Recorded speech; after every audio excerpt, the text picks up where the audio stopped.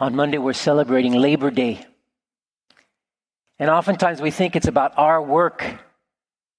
But I'd like you to think about something that comes from the very end of the spiritual exercises of Ignatius, that God is laboring for us. That God is working day in, day out, that we might learn and be able to love each other. I'd like to today, during the homily, to step into the political arena. It's very, very messy, very dicey. But I believe the gospel is something that can enter into every space of our lives and change us and help us to feel the labor of God, the love of God. So it's a delicate area. Well, I believe very strongly in separation of church and state, but I definitely believe the gospel comes right into the place in the middle of our country and speaks to us. But I need your prayers. So let's take a moment, just a sec, before I tell you 3 stories, of course. 3 stories.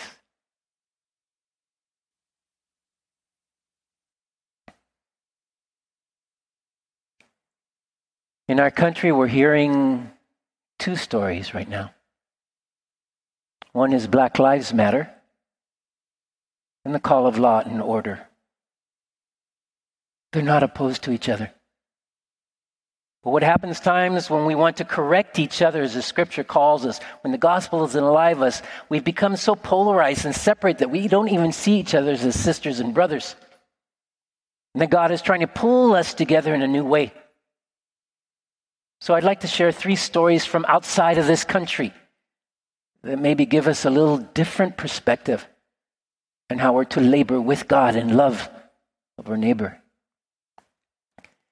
The first story comes when I was in Haiti in the year 2004 in February.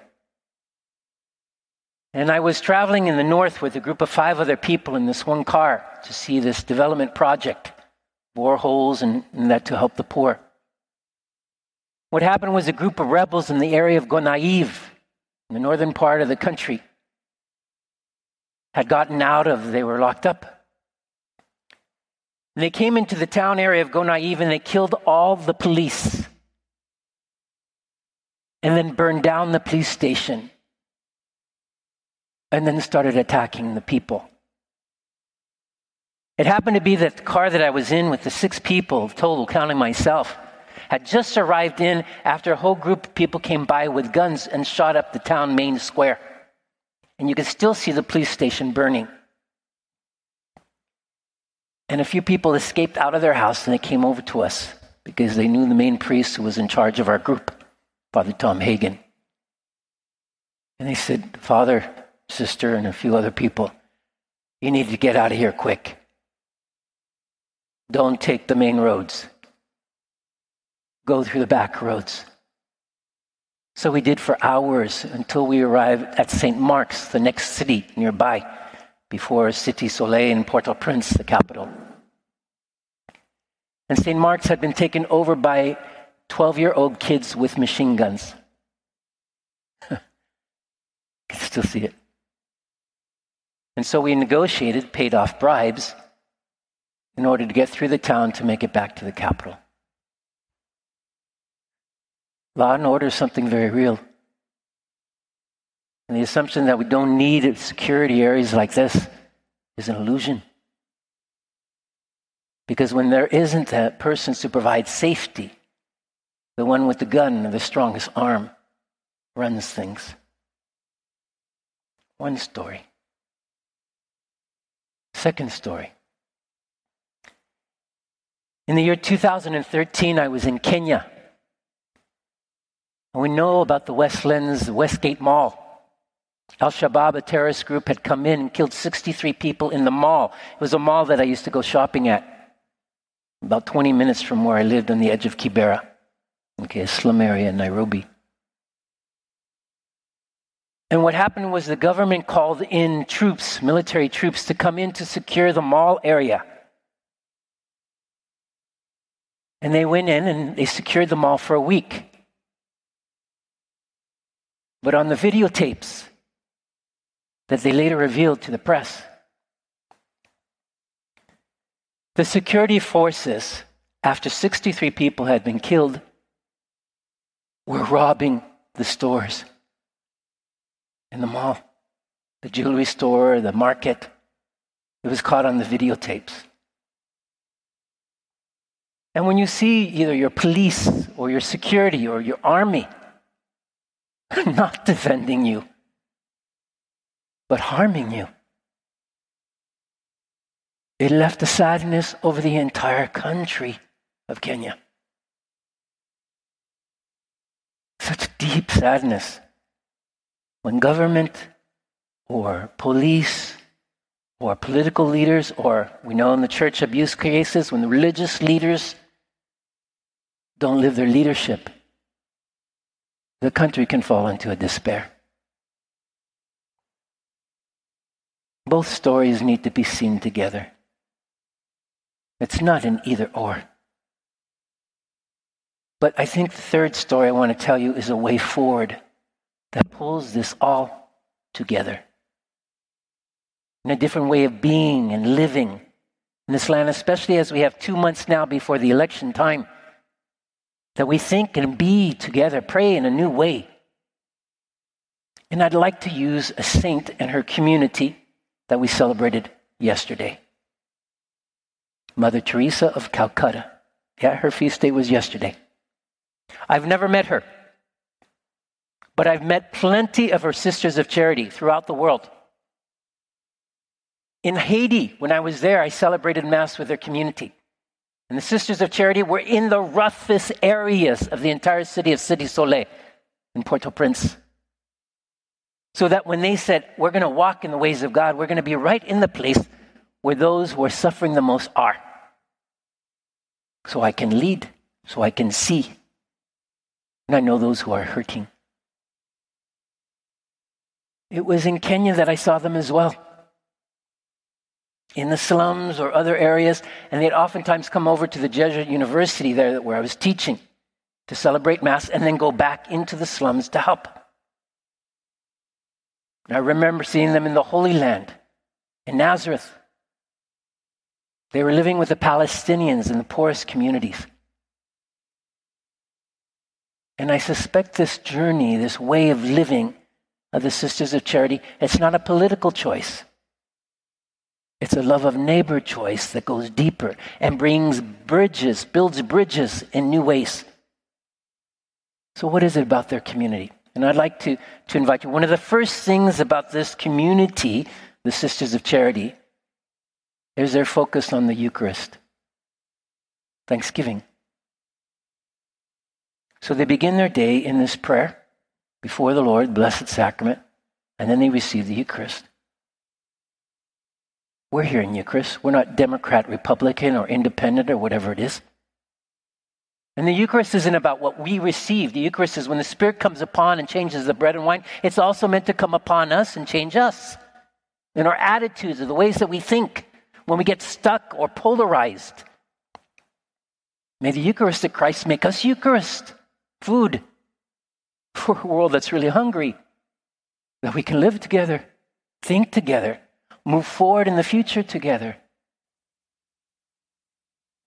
The Sisters of Charity come from all over the world, learning how to live with each other in different cultures and backgrounds and languages. And they do this in a way they begin with God. So I say the first step is one that we need to be silent.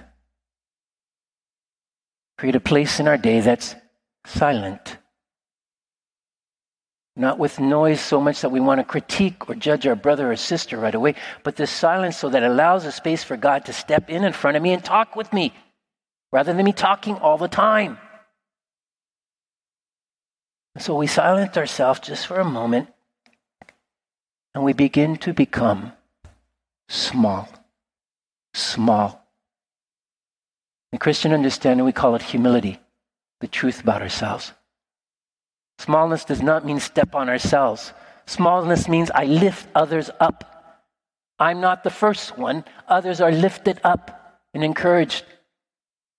Gosh, that's the story of the Sisters of Charity.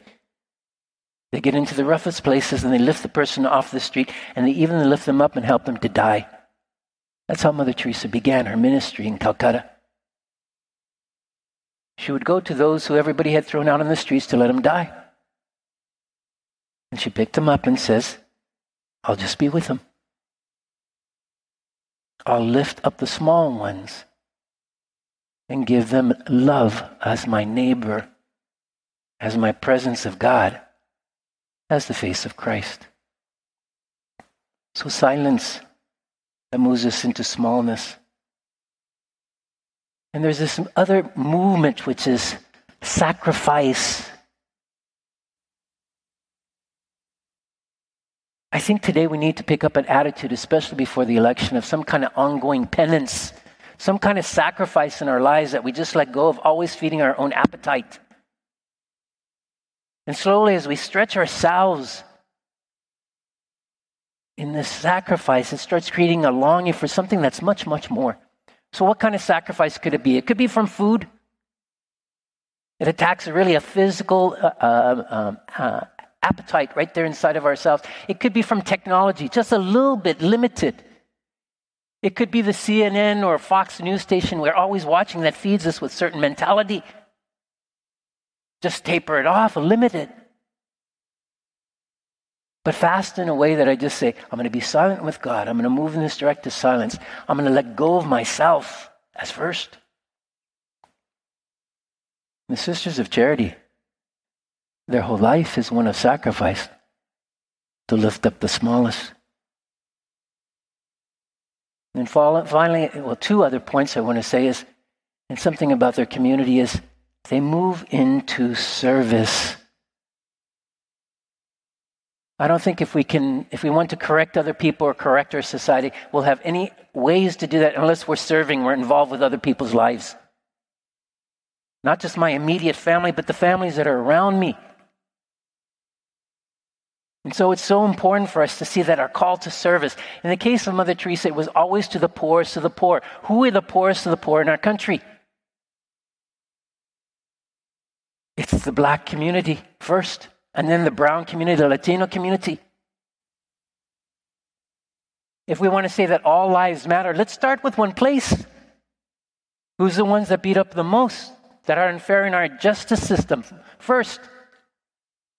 Who are experiencing the COVID, the virus most strongly? The Black community and the brown community. Mother Teresa used this line, yesterday is gone, tomorrow is not here. We have today. Let's begin. Black Lives Matter is a great place to begin. It's not an invitation to law and disorder or anything like that. If we're going to get involved with the poorest, let's begin in our community of those who have been beat up the most. And racism, which is real and systemic in our society, is going to take generations to root out, but let's begin. Let's begin. Across our street is Reed Park. And Mother Teresa would probably begin right there. Who are the poorest of the poor? We don't have to go very far. But we can begin. And so the Lord moves us into this silence, to be small so that others can be lifted up, to sacrifice like the Lord, to move into service. Mother Teresa's community is not a political community of left or right or Democrat, Republican. She just says, we're getting involved. And we're going to start with the poorest of the poor.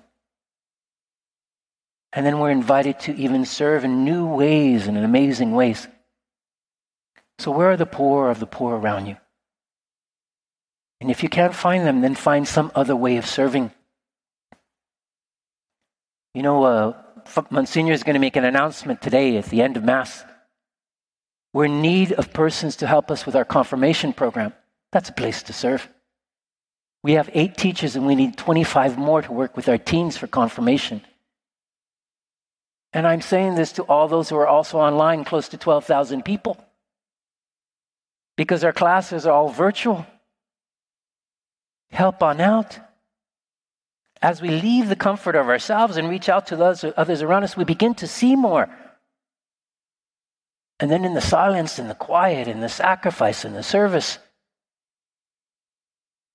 we begin to be filled with God's Spirit of loving each other as neighbor, to care in a deeper way. The last S that I want to give for you. The Catholic Christian community needs to study our social teachings as a church because our country needs it desperately. The respect of life from the moment of conception to the moment of death. The respect of family, of the poorest, an option for the poor, of the environment, of caring for each other, of respect, of the right to work. These basics of our social teaching can help us get very much more involved and to help us think in a way that we build bridges. Bridges where the gospel makes life real, concrete, now. So let me see my cheat sheet right now. Begin in the Eucharist. Come before God in silence. Move into smallness. Find something about sacrifice. Enter into service. Study the truths of our faith. And I'd like to invite us to do that over the next 2 months before the election, so that we begin to offer a gift, a bridge building in our land. Mother Teresa is an amazing, amazing saint, and her whole community, just by their life, is a bridge builder across borders, boundaries, all these different ways. If today you hear his voice, we hear in the psalm, harden not your hearts. Amen.